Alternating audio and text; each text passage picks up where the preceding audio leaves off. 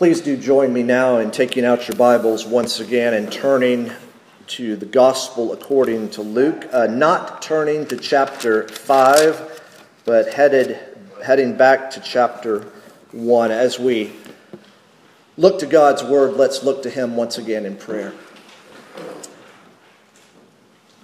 Almighty God, our Heavenly Father, our most gracious and merciful God, Father, as we just sang, your word cannot be broken. Your word is not broken. Father, help us as we spend time in your word. Help us by the power of the Holy Spirit to grow in our understanding, grow in our appreciation, grow in our thankfulness, grow in our comfort, that all the promises you have made are yes and amen in Jesus, in whose name we pray. Amen. There's a certain genre of music, a certain style of music that's in the air. It's on the radio. It's outside on sidewalks. It's inside in stores. Now, it could be country music, the Nashville sound, or it could be, one of my favorites, old soul music, the Motown sound, or the little known but outstanding, the sound of Philadelphia. It could be rap or hip hop. It could be electronic dance music. It could be bluegrass. We are in Kentucky, right? But it's not. Rather, it's the music of Christmas. It's the sound of Christmas. It's listening to Christmas music and singing Christmas songs. Now, there's a good reason not only we do that, but people in general do that. They follow our lead because we get the lead from God's Word. In fact, if you're ever curious, you can go to the Trinity Hymnal, and you can find that the biggest section of hymns, the largest collection of one genre, one style, one theme of music, goes from hymn 193 all the way to hymn 233. It's in a section called His Advent, His Birth. So us singing Christmas music is not without good reason. The community around us has followed the church, as it were, in the church's lead, and the church gets it, as we will see more and more beginning today, from God's Word. In particular, beginning today, but really next 4 weeks after today, we're going to be looking at the songs of the Incarnation. And they're found in the first 2 chapters of Luke. And as we will see, there are 2 songs before the birth of Jesus and 2 songs after the birth of Jesus. And together, these 4 songs present the sound of the Incarnation. Incarnation, a mystery to be sure. The second person of the Trinity, God the Son, becoming man, becoming flesh. It's a reminder, just in thinking about the Incarnation, that Christianity is not man becoming God, but rather God becoming man. It's not the ascent and the arrival of man, it's rather the descent and the arrival of God. As Rob had mentioned, here we are in Advent. We're singing songs about the first Advent, but also it can't but also turn our hearts toward the second Advent, because we long to see His appearing. Advent, waiting, a time of waiting for the coming of the Messiah, waiting for God to come to man. Now, over the next 4 weeks, we're going to be looking at several songs. I want to give you the playlist.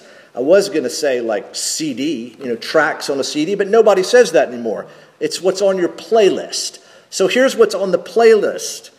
And all of these titles of these songs come from the Latin translation of the New Testament, the Vulgate. Next week, we're going to listen to the Magnificat by Mary. And then after that, we're going to listen to the Benedictus by Zechariah.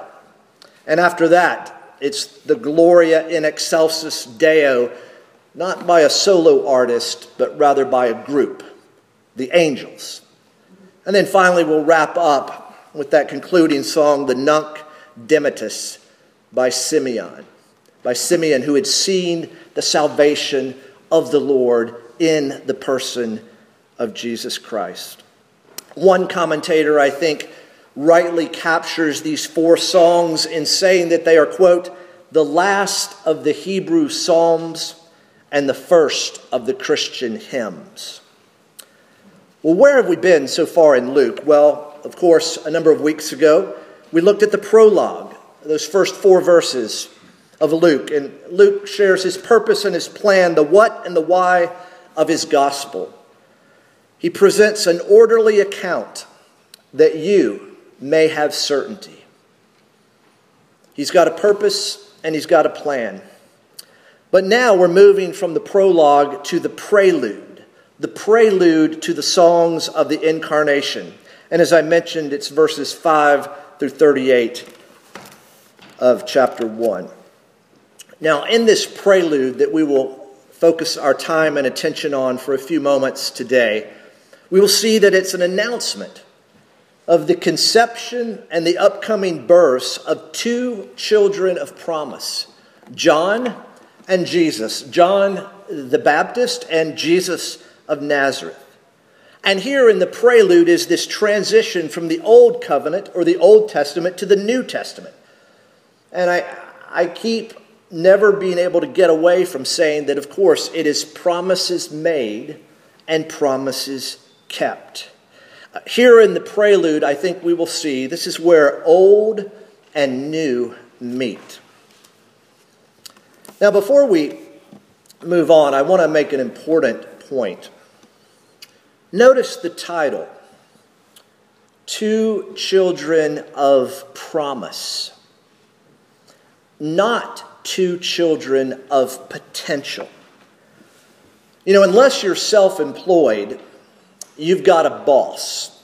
And one of the jobs of the boss, of course, is to evaluate, to grade, to rate his or her employee. Now, back in my days in the Navy, we had fitness reports for officers and evaluations for enlisted personnel. And you would often see, after the numbers were put out, you would see words to the effect of these. So-and-so has unlimited potential. Now, there are 2 ways to interpret that. One is, I'm not very good. Because it's potential, it's not performance. Or it can be interpreted like this: I'm going to work really hard to fulfill my potential. But my friends, we are not going to be talking about potential today. We're going to be talking about promise and being encouraged by promise instead of, as often is the case, being discouraged by focusing on potential. You see, John and Jesus are not men of unlimited potential. Rather, they are the fulfillment of the promises of God that he has made and the promises of God that he has kept. You see, everything God has said he would do, he has done. John the Baptist and Jesus of Nazareth, we will see, are not born according to nature, but against nature, by grace, supernatural, and a supernatural breaking in to the natural world.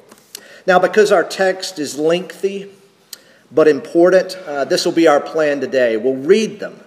We'll make a few comments about each of them and then compare and contrast them, noting how they are similar and how they are different, and what we can learn from Luke's decision to include this backstory, this prelude to the 4 songs of the Incarnation. So verses 5 through 25 are the announcement of the upcoming arrival of the first child of promise. Join with me as I read verses 5 through 25. And if you don't have a Bible, we should have them in the pews. It may be helpful to get a larger print Bible as well. In the days of Herod, king of Judea, there was a priest named Zechariah of the division of Abijah. And he had a wife from the daughters of Aaron, and her name was Elizabeth. And they were both righteous before God, walking blamelessly in all the commandments and statutes of the Lord. But they had no child, because Elizabeth was barren, and both were advanced in years. Now, while he was serving as priest before God, when his division was on duty, according to the custom of the priesthood, he was chosen by lot to enter the temple of the Lord and burn incense. And the whole multitude of the people were praying outside at the hour of incense. And there appeared to him an angel of the Lord standing on the right side of the altar of incense. And Zechariah was troubled when he saw him, and fear fell upon him. But the angel said to him, "Do not be afraid, Zechariah, for your prayer has been heard, and your wife Elizabeth will bear you a son, and you shall call his name John. And you will have joy and gladness, and many will rejoice at his birth, for he will be great before the Lord. And he must not drink wine or strong drink, and he will be filled with the Holy Spirit, even from his mother's womb.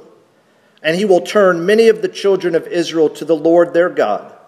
And he will go before him in the spirit and power of Elijah, to turn the hearts of the fathers to the children, and the disobedient to the wisdom of the just, to make ready for the Lord a people prepared." And Zechariah said to the angel, "How shall I know this? For I am an old man, and my wife is advanced in years." And the angel answered him, "I am Gabriel, who stands in the presence of God, and I was sent to speak to you and to bring you this good news.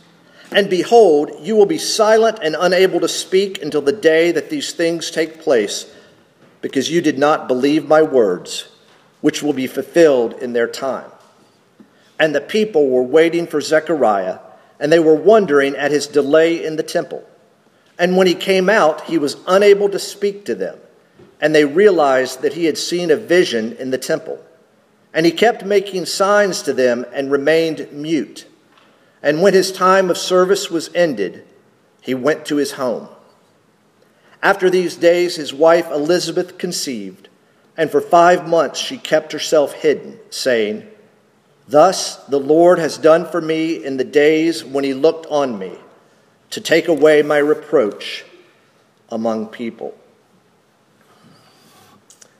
The announcement of the upcoming arrival, that is the promised conception and promised birth of this first child of promise. Let's think about the overall summary of what's going on here. You've got a childless couple, an old couple, a barren couple. You've got an angel visitor. You've got an announcement of a promised son. We see also that there is an unbelieving priest, Zechariah, and his chastisement. Let's look at a few highlights. You see, the angel announcement here links the last promise of the Old Testament with the first promise of the New Testament, because there was an announcement that was going to be a forerunner to come to prepare the way of the Lord.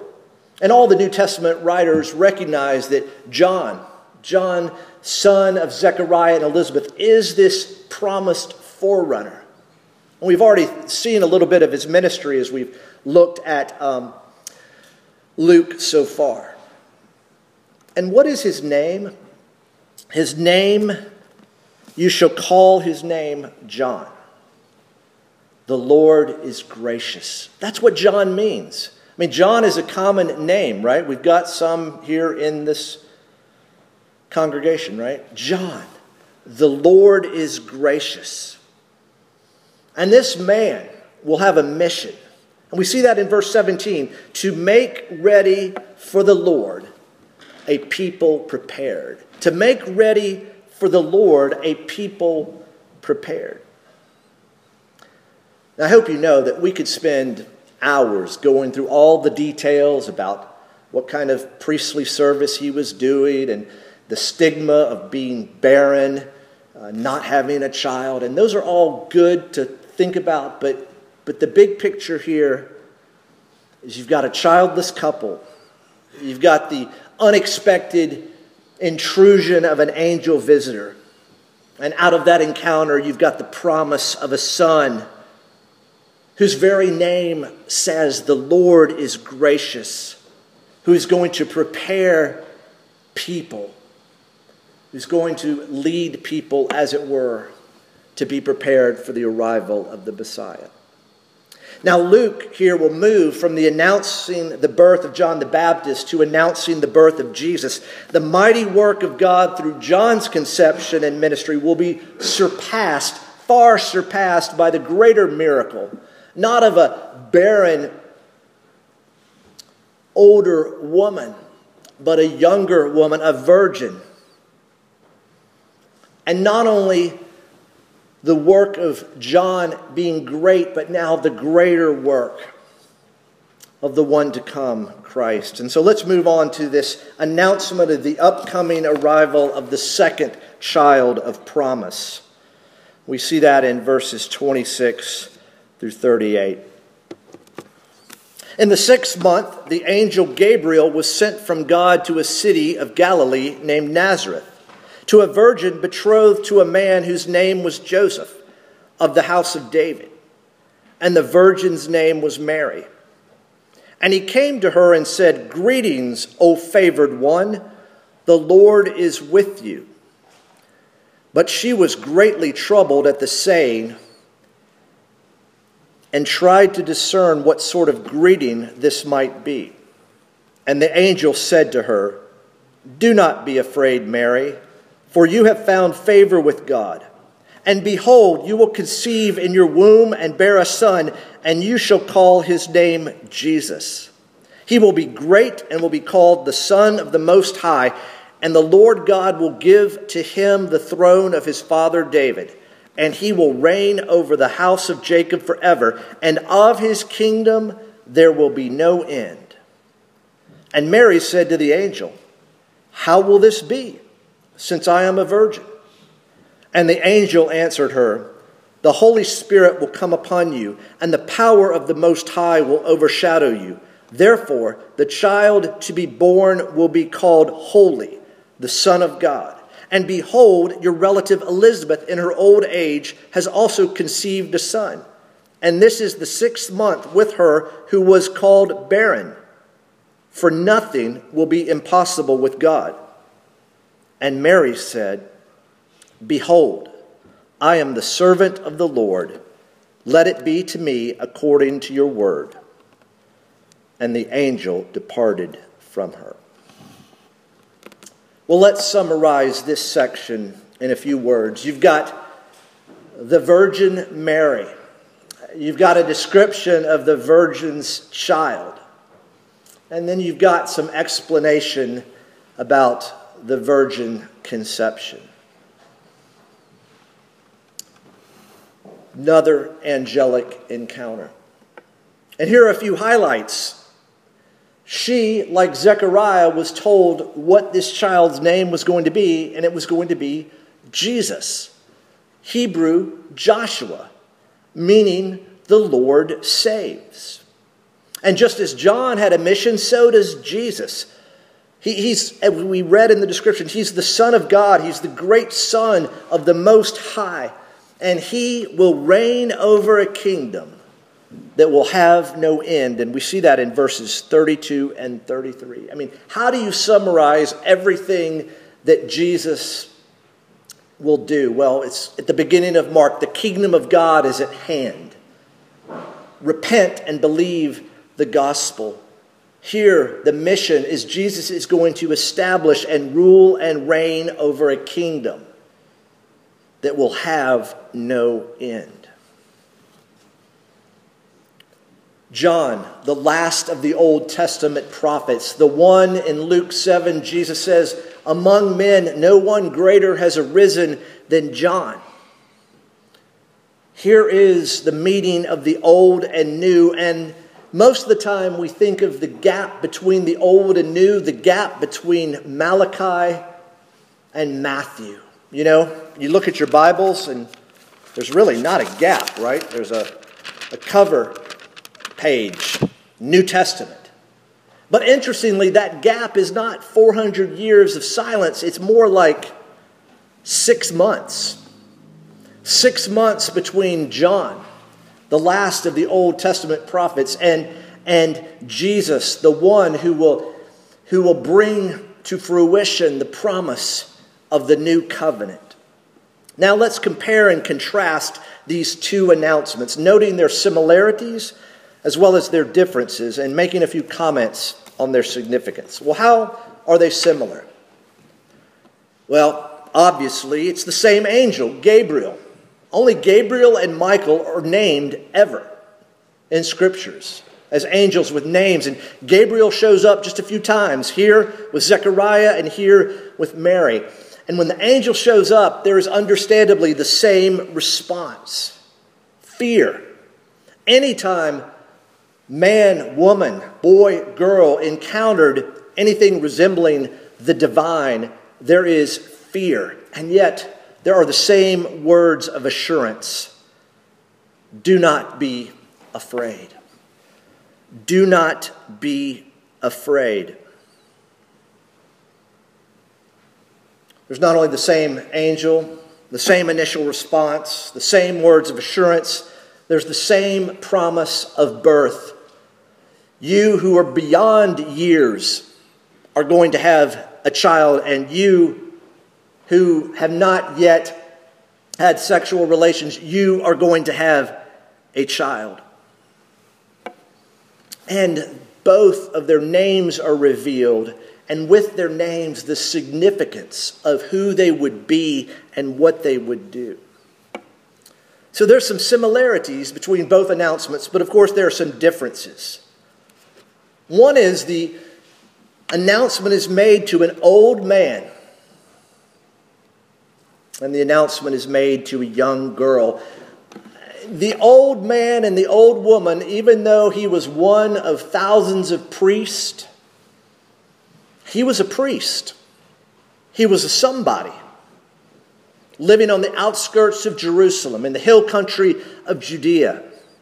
He's an old man. He's a somebody. And she's a young girl, a nobody. You've got two expectant mothers, but you've got an old woman, a senior citizen who's barren. You've got a young girl, a teenager, somewhere probably between 12 and 16, who's a virgin. And they also respond differently to this announcement. Zechariah's response could be summarized by this word: unbelief. Mary's response could be summarized by this word: belief. And so at the heart of these two sections of the prelude, at the heart, at least when it comes to man, is unbelief versus belief. Look how Zechariah expresses his unbelief in verse 18. How shall I know this? He's been told this, but how shall I know it? And yet contrast that with Mary's belief in verse 34. How will this be? Zechariah, I want to know how I'm going to know this. Mary is like, how will this be? There's not only belief, but there's willing submission. We read, behold, I am a servant of the Lord. Let it be to me according to your word. Oh, Mary, elevated to an extra biblical degree by some sections of the church, and yet not recognized, not appreciated, not looked to as the example that she is for all of us, as someone who humbly submits to the Lord, acknowledges that they are a servant of the Lord, and trust in the word of the Lord. You know, this whole story that we've read is extraordinary, right? Extraordinary, the promise of these two births, and yet, really at the heart of this, if you want to focus on one or the other, the focus is on Mary. And she's not extraordinary. She's ordinary. She's unknown. But also, let's think about what may be at the heart of this when it comes to God. You see, when we look at the scriptures, we should, of course, ask questions about what does this tell us about man? What does this tell us about me when I look in the mirror? But also, what does it tell us about God as we look in the window of His Word, as He reveals Himself to us? At the heart, when it comes to God, I believe is this: God's gracious action on behalf of both. I mean, let's go back to the names, John and Jesus. The Lord is gracious and the Lord saves. The Lord is gracious and the Lord saves. Is that the first thing you think about when you think of God? That He's gracious and that He saves? Or He's angry and He punishes? Do you think of Him being gracious and generous? Or do you think of Him being ungracious and stingy? Here, God is revealing Himself, even through these names, that He is gracious and He's a Savior. Look at the angel words to Mary. "O favored one, the Lord is with you. You have found favor with God." What did Mary do to deserve this? You know, the bad translation, "Hail Mary, full of grace," bad translations lead to bad doctrines. Favored. Mary, you're favored. The Lord is with you. I mean, think about that combination. The favor of God is expressed here that He is with you. For you. You have found favor. Found favor. She didn't go looking for it. She found it. Because God set His purpose on her. Now, did you hear me say God's gracious action on behalf of both? Zechariah, come on. He didn't believe. You know, I mean, right then and there, young girl believes, old, mature man doesn't believe. Think about that for a moment. But notice, the angel says, "I'm bringing you good news." I'm bringing you good news. I think it's in verse 19. "I was sent to speak to you and to bring you this good news." And what does the angel do, representing God to Zechariah? He rebukes him, right? You're not going to be able to speak. Most likely you're not going to be able to hear either until what I have promised, what God has promised, takes place. And interestingly, in this rebuke, he is being assured by the promise that he will be made silent until it is fulfilled. Now, isn't that interesting? Even when God disciplines us, chastises us, rebukes us, He's gracious, He's kind, He's merciful. I mean, the author to the letter of the Hebrews would say that about the relationship between a good father and a son. So at the heart when it comes to man, is this unbelief versus belief. But at the heart, when it comes to God, is God's gracious action toward both. Both one who doesn't hesitate and one who hesitates. Our text is not only the prelude to the songs of the Incarnation, those 4 songs that we'll be looking at, 2 that take place before the birth of Jesus and 2 after the birth of Jesus, but this serves as a prelude to the entire gospel. Because the effect of opening the gospel this way, in which John is a foil to Jesus. Now, what's a foil?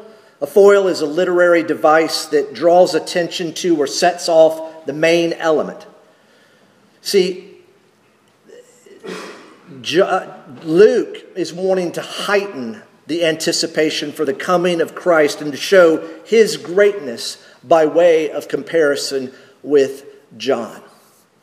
Now, as great as John is, as miraculous as the circumstances that surround his birth are, his calling is to prepare the way for someone who is infinitely greater. Remember what John says?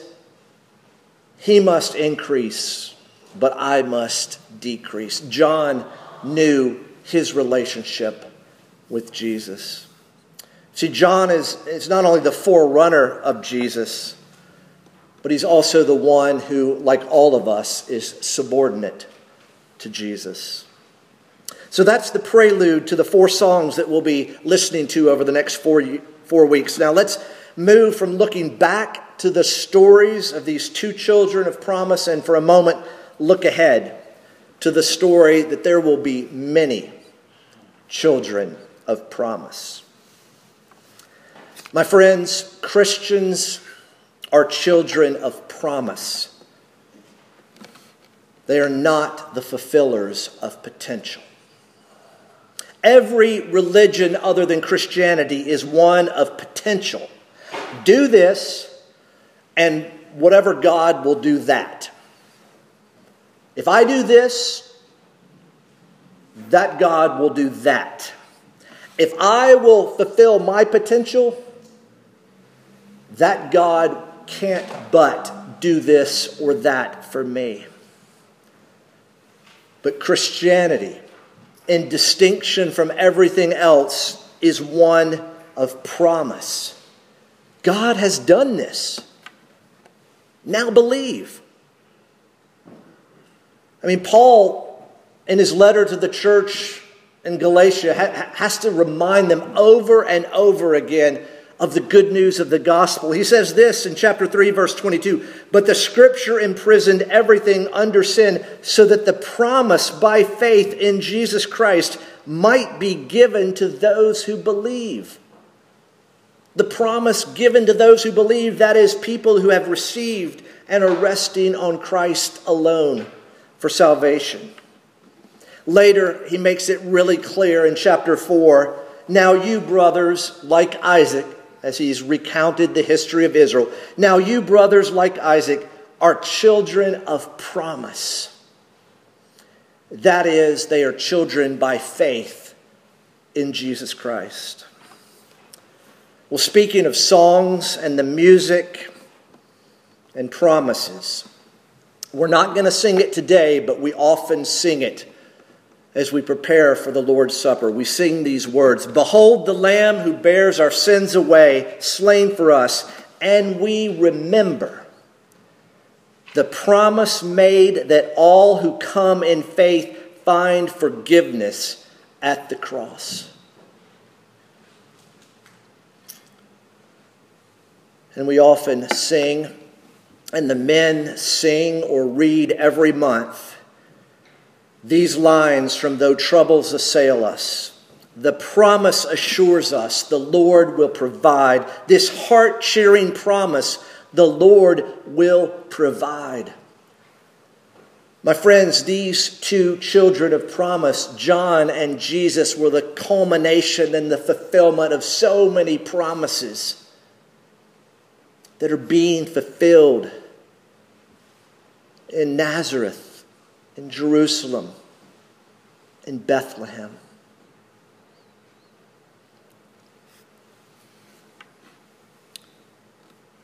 This was the prelude to the songs of the Incarnation.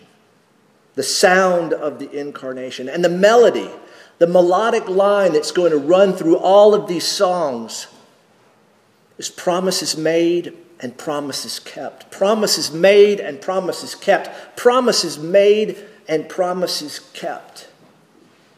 My friends, are you listening? Can you hear? Let's pray. Oh, Father, be pleased to do a good work in your people. Not only do we show up deaf and dumb, blind, but so often, Father, we put our fingers in our ears and we put a blindfold over our eyes. Oh, Father, give us grace that we may take the fingers out of our ears and remove the blindfold from our eyes, that we may hear you, that we may see you. Oh, Father, help us to live our lives in accordance with the melody that we will hear over and over and over again, that all the promises that you have made are promises that you have kept. Father, help us to hold on to you, knowing that even though our grasp is at times weak and frail, your hold on us will never fail. For we pray this in Jesus' name. Amen.